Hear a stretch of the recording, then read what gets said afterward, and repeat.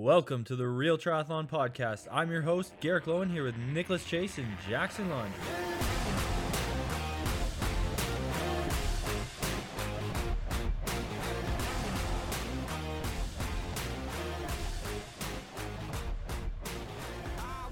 Welcome back to the Real Triathlon Podcast. We are here with, of course, Nicholas Chase and the lovely Lisa Bakaris, who is joining us as, I guess, a semi-guest. She's kind of, part of the situation, but, What? I've never met her before in my life. She's a guest. Only when we ask really nicely. So, yeah, pulling all the favors. There you go. So, we all did Clash Miami, and we're just basically going to talk about that race, how it went, what was great, what was terrible, what was ridiculous, and how the weekend went. Well, and first and foremost, why should you race Clash? I think there's a lot of reasons. It's on a speedway. There's ample parking. You never have to worry about that. There's spectator friendly. Your wife and kids and husbands are going to be taken care of inside the track. There's lots of bathrooms. Tons of them. And not porta potties too, actual bathrooms. Yeah. I mean, we were there for the day after the race and saw the sprint event go on. Last year, I videoed Flocka during her whole race. It's just a great event. I want people to give other really, really well done races a chance. And I think this is one you got to do. Agreed. Yeah. This is my second year back, and Nick, your second year back too. Yeah. And we'll hopefully do all their pro races, since they, broadcast our pro races really well. Yeah. That's the other thing. They, if you like following pros and what they're doing, it's the best series for that there is, really. I mean, none of the other ones do all the races broadcast like that. So it's pretty unreal. My parents loved it. They were like, "We saw you on TV." They thought it was really special. You were on TV a lot, Lisa. You got to pay the right people. No, you just got to be exceptionally good at also not only performance, but have a good charisma, good attitude, and being a good, TV personality. Just being weird. Just got to be weird. No, you're not weird. You just you're yourself, and that's why it's important. Anyway, so yeah, how'd the race go? Well, it was. Just ask yourself that question. Freakishly hot. You do this all the time. You're like, so what's next? Well, this, and you answer it. So don't even start with me. Anyways, it was obviously Miami. People are gonna be like, why are you surprised it was hot in Miami? And it's like, well, it's still March, and we talked to quite a few people after the race, giving out medals and stuff to the age groupers, and anyone from around there said it was way hotter than normal for that time of year. So it was a bit of an interesting kind of element it put into the race. How hot was it compared to last year? Was it totally different for you guys? Oh yeah. Man, probably it felt 25 degrees hotter than last year. And last year had some overcast. I think there were I remember in the race there being in the shade under a cloud for maybe 2 minutes. Yeah. Of the whole 3+ hour race. And those 2 minutes, I was like, oh, I feel like I can run a little faster. I feel maybe this is terrible to say. I feel like the sun was different last year in terms of location in the sky. Last year for the men's race, we started at the same time, but I remember on lap 2 of my run, every time I would run on the front stretch of the speedway, there's this huge grandstand that was blocking the sun. And this time the sun was still I don't know, forever above it. I was like, wait, what are you doing, son? You were lower last time. Get out of here. Was it daylight savings already passed last year? I think it was the same weekend. Yeah, I think it's been set up. Yeah. Well, we don't really know how the Earth's rotation and stuff works, I guess, around here. So we have to get on that one. But yeah, so let's just go back to where we started with this race. I mean, we all got in a little early. We had an Airbnb, had some fun. I didn't get in early. Nick was late. Nick was really late, but he was enough days early, and torched ourselves in the heat a little bit a couple days before. But yeah, the Clash, the other thing with Clash is they kind of have you come in and do a couple things.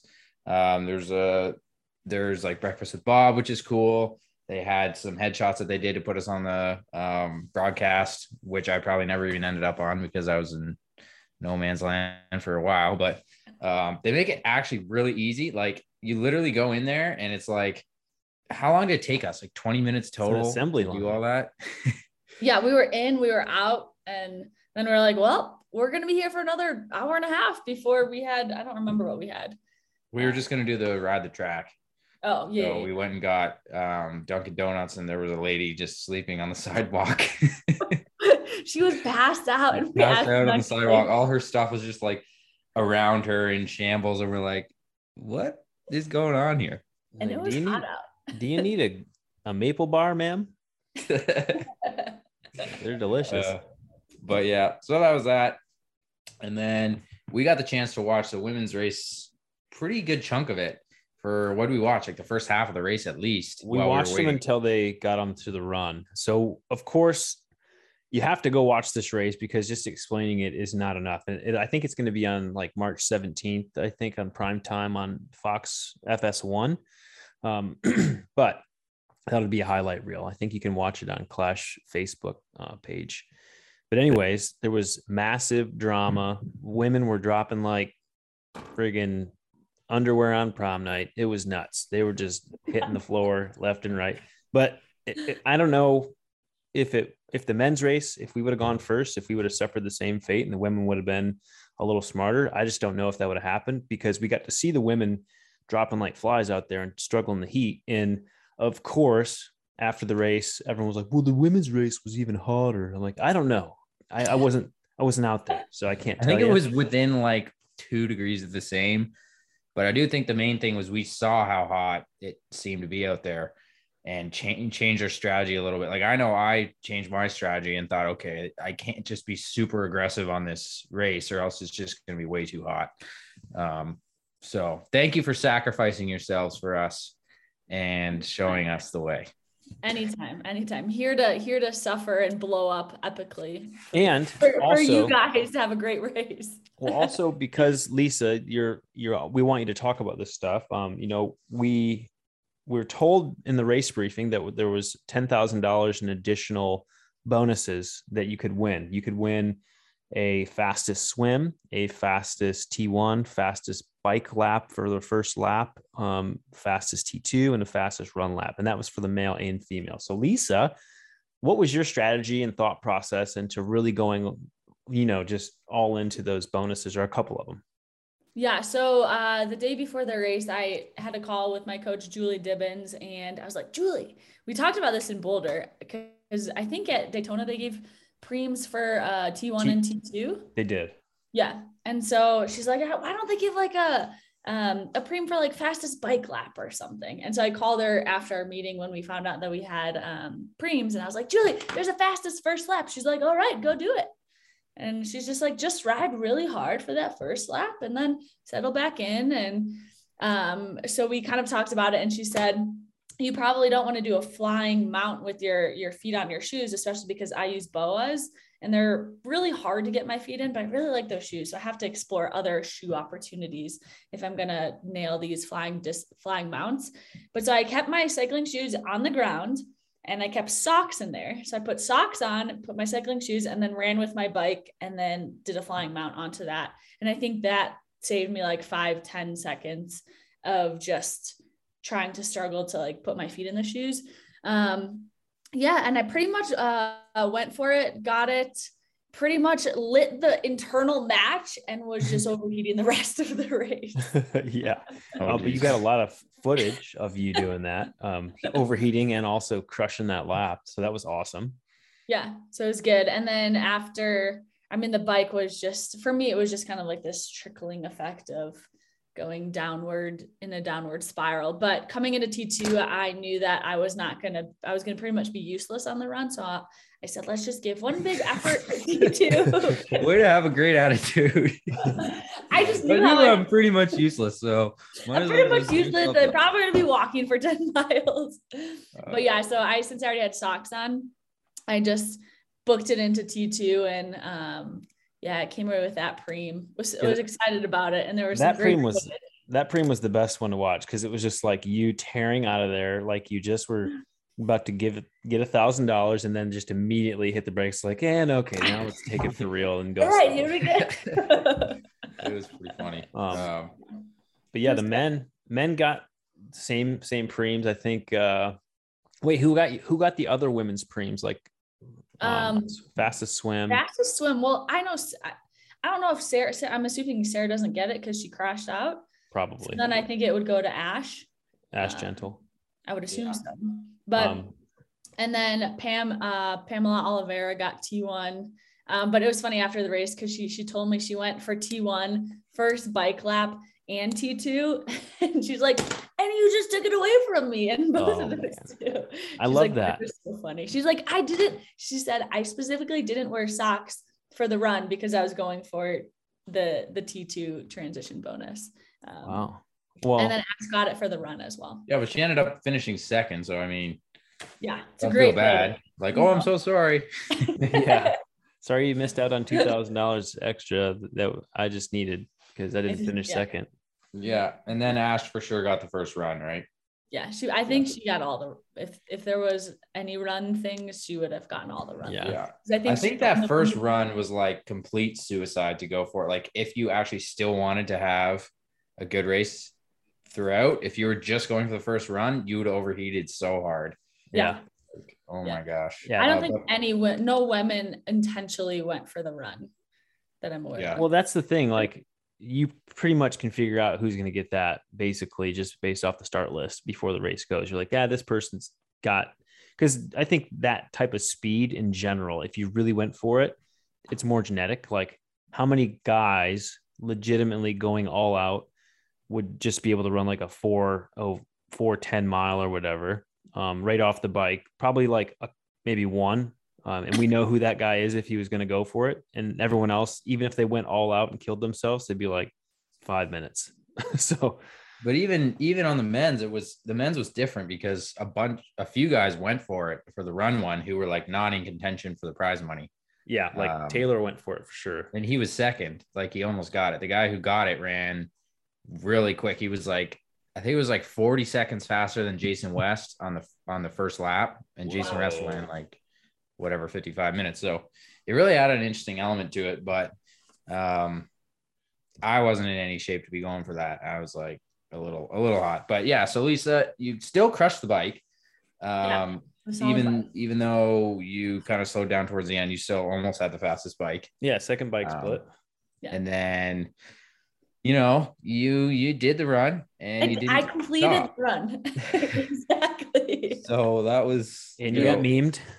Yeah. I got memed a couple times, but I'll tell you, that was probably one of that and Florida 70.3 from last year, two hottest races of my life. But the nice thing about Florida 70.3 is you had shade occasionally.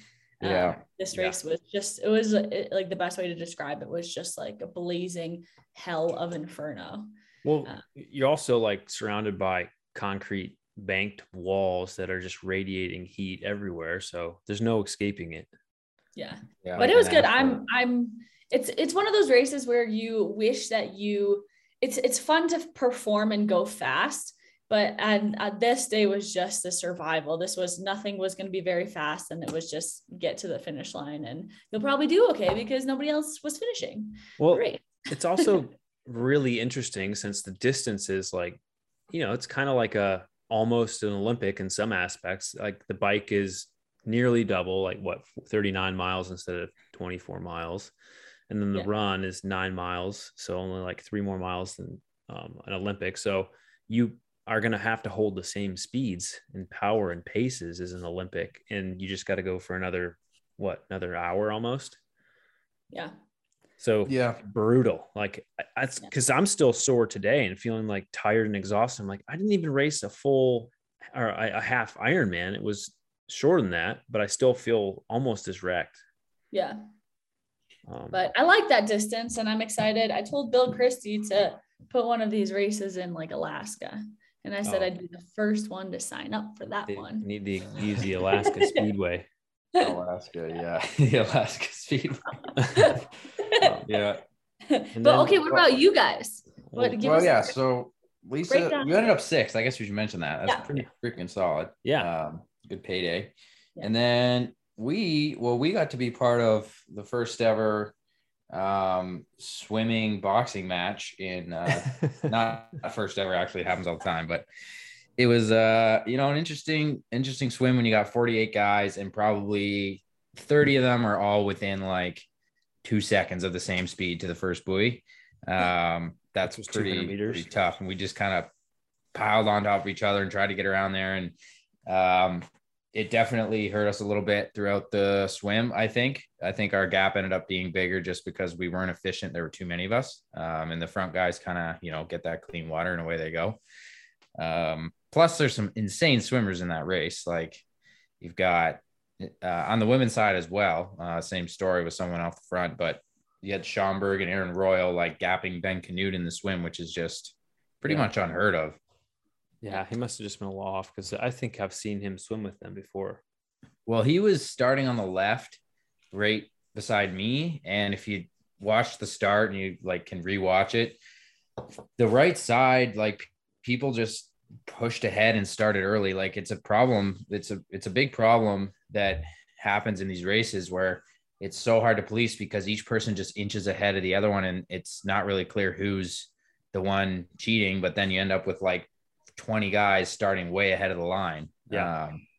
So it'd be, hopefully someone comes up with a better solution for that. But in that case, literally the left side of the line was probably 3 to 5 meters behind those guys. And that's where Ben was. So I'm guessing he just kind of didn't get on the feet immediately. Stuck in the traffic. Yeah. So anyway, the swim was that, and me and Nick and Lauren, who we traveled with as well, all got out together, like 2.5 minutes down or something like that. No, 2 minutes. It wasn't 2.5. Thank goodness. I think it was 2.5 from the leaders. Oh, from the leaders. Yeah. But we were, from the main group that we had, a contention with, it was about 2 minutes. Oh yeah. I think it might've even been less. So yeah, we did that. And then the bike was just, I don't know. It was an interesting bike, super awesome course. And the 20-meter draft rule, which we didn't mention, I think is great. Yes. Let's bring it for all the races. That's proof right there that if you can do it for that course with 17 laps, you can do it with 48 guys and no problems. You can do it on any course at any time. Yes. And they put out markers, there was 3 markers that were cones and tape that would give us an idea. And I used it every single time to know where 20 meters was. Because otherwise, it's hard to gauge just based off eyesight and depth perception. What does 20 meters look like? So thank you, Clash, for giving us a good, 3 chances to check ourselves before we wrecked ourselves. Yeah. You guys on the bike, I didn't get to watch much of the bike. But when you guys were on the bike, you had people around you all the time, right? Pretty much. Like there wasn't. You could always see someone ahead of you and people behind you. Yeah. Yeah. Yeah. You guys Nick was seeing me ahead of him all the freaking time. He was like, there he is. Oh, I'm not going to go in front because screw that. Because we were already running 320 watts. And I was like, well, I'm not doing any more than that, buddy. Sorry about that. Yeah. It felt like a lonely bike to me, but there was lots of guys around me, but usually they were just like behind me. Because Nick and I and Chris Leiferman rode a long time together. We were kind of passing guys quite a bit, and it felt like there was a lot going on there. We passed one pretty big group at one point as well. And then I noticed that they were with me, and shortly after, Chris Leiferman just like took off, and he really put in a surge, and I just didn't want to try to go with that pace because I was like, well, I'll probably explode if I do that, which is what ended up happening to him. Yeah. So he came back later on. Nick and I got off the bike not too far apart, just like 30 seconds or something like that. And then quickly turned into survival fest, at least for me. First lap was pretty good. And then I just could tell I was going to need to get the body temperature down and just try to keep going. And went back and forth. It only happens in hot races. Like I passed Andreas Dreitz and then was ahead of him. And then I started feeling like crap and he passed me. And then like I passed him again and ended up putting a couple minutes on him. But I thank God that Lisa was there to tell me what the heck was going on, because I literally didn't know if I was in like 15th, 20th place or like 10th or what. Yeah, you ran fast and you were like, wait, I'm like, go Jackson. And he's like, where am I? I'm like, I don't know. Give me, I'll let you know next I'll work lap. on that. Yeah, next up. But that's So- like every race. You just think that unless there's a lot of out and backs, you're always like have no effing idea where you are on course. It's kind of Unless annoying. you have someone like, oh, this person is 2 minutes up and you're in fourth. Then you're Yeah. like, oh, thank you. And then even then, like how many times have you been told the wrong thing? Right. You're like, oh, wait. Oh, at Daytona last year, Taylor and I were fighting for 9th and 10th place, like to the teeth. Like I was gutting myself, blow for blow. Oh, and go to figure, someone wrote an extra lap on the bike course so that it inserted them into the run course improperly. So I was in 9th the whole time, and I thought I was like in 11th or something. So we were fine. We didn't even know, but it was still a good battle. Oh yeah, but so the guys had preems too.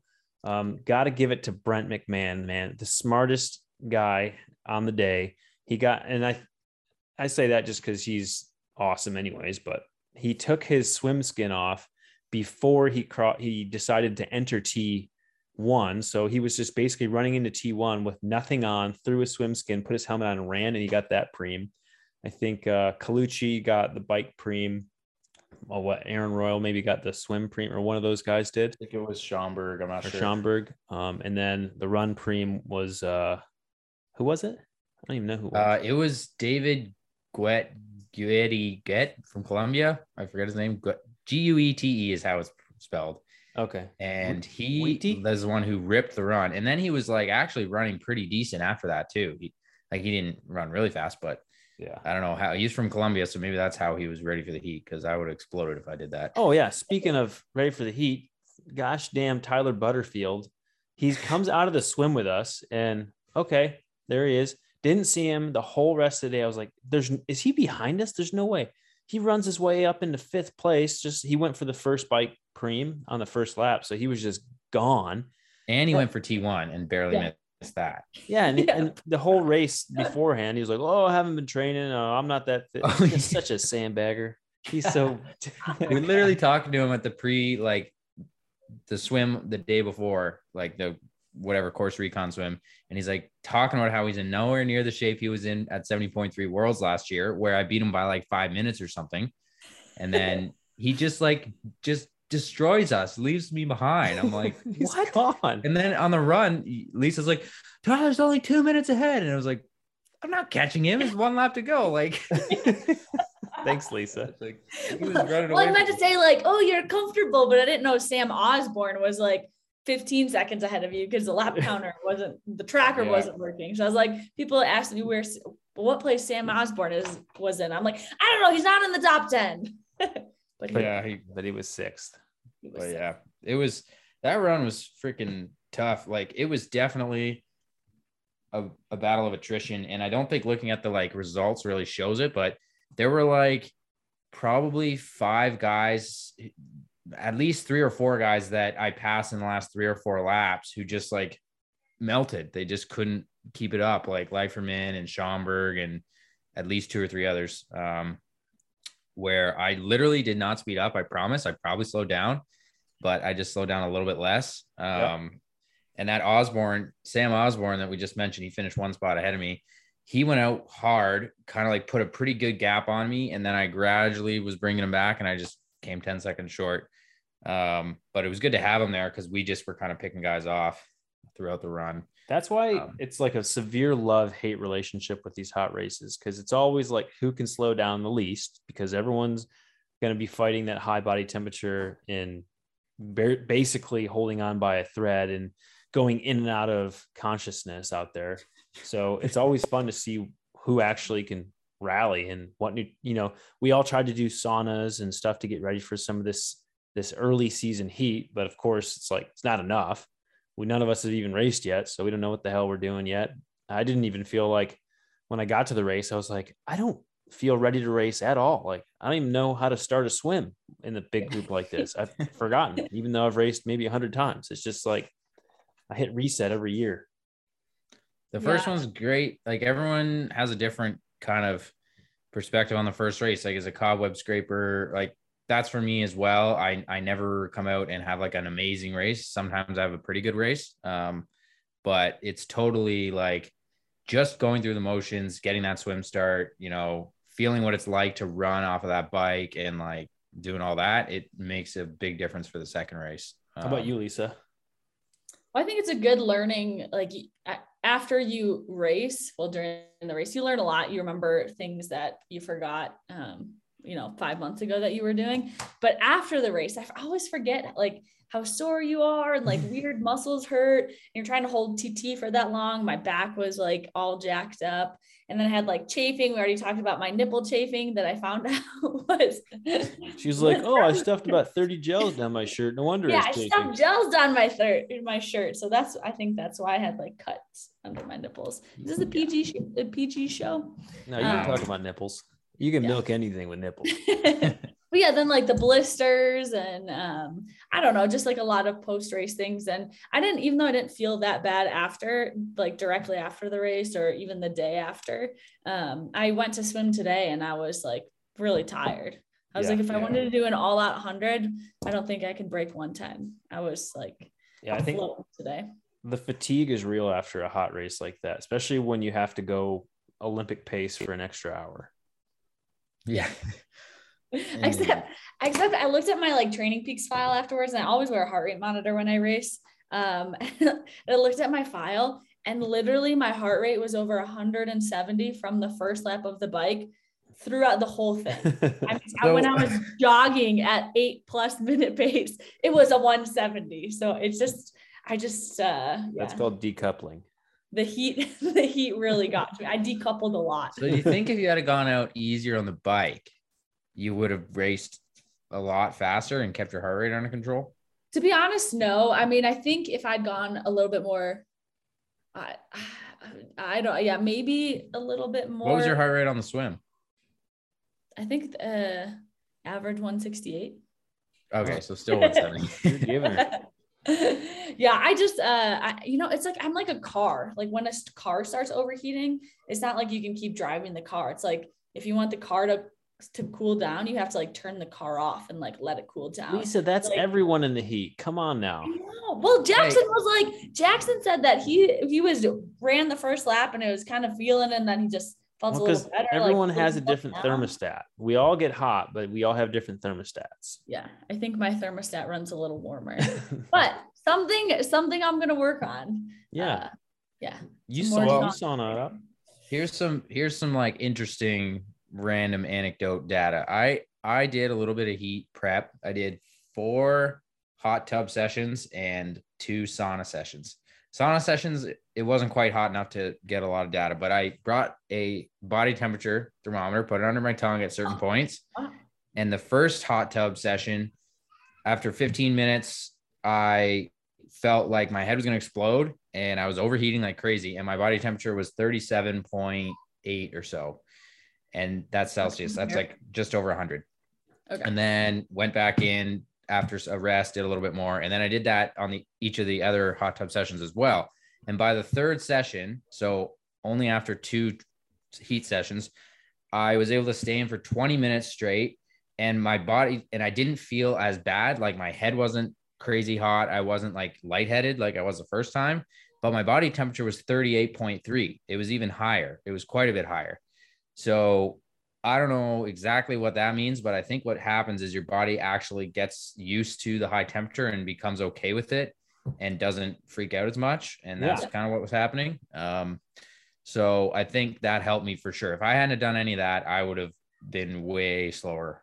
Yeah, it makes total sense too. Like you submit yourself to stress over and over again, and every time you get more numb to that stress. That's the freaking human body. So awesome.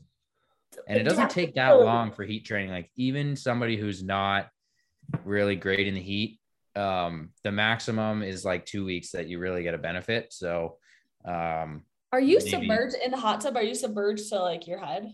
Yeah, up to like the bottom of my mouth.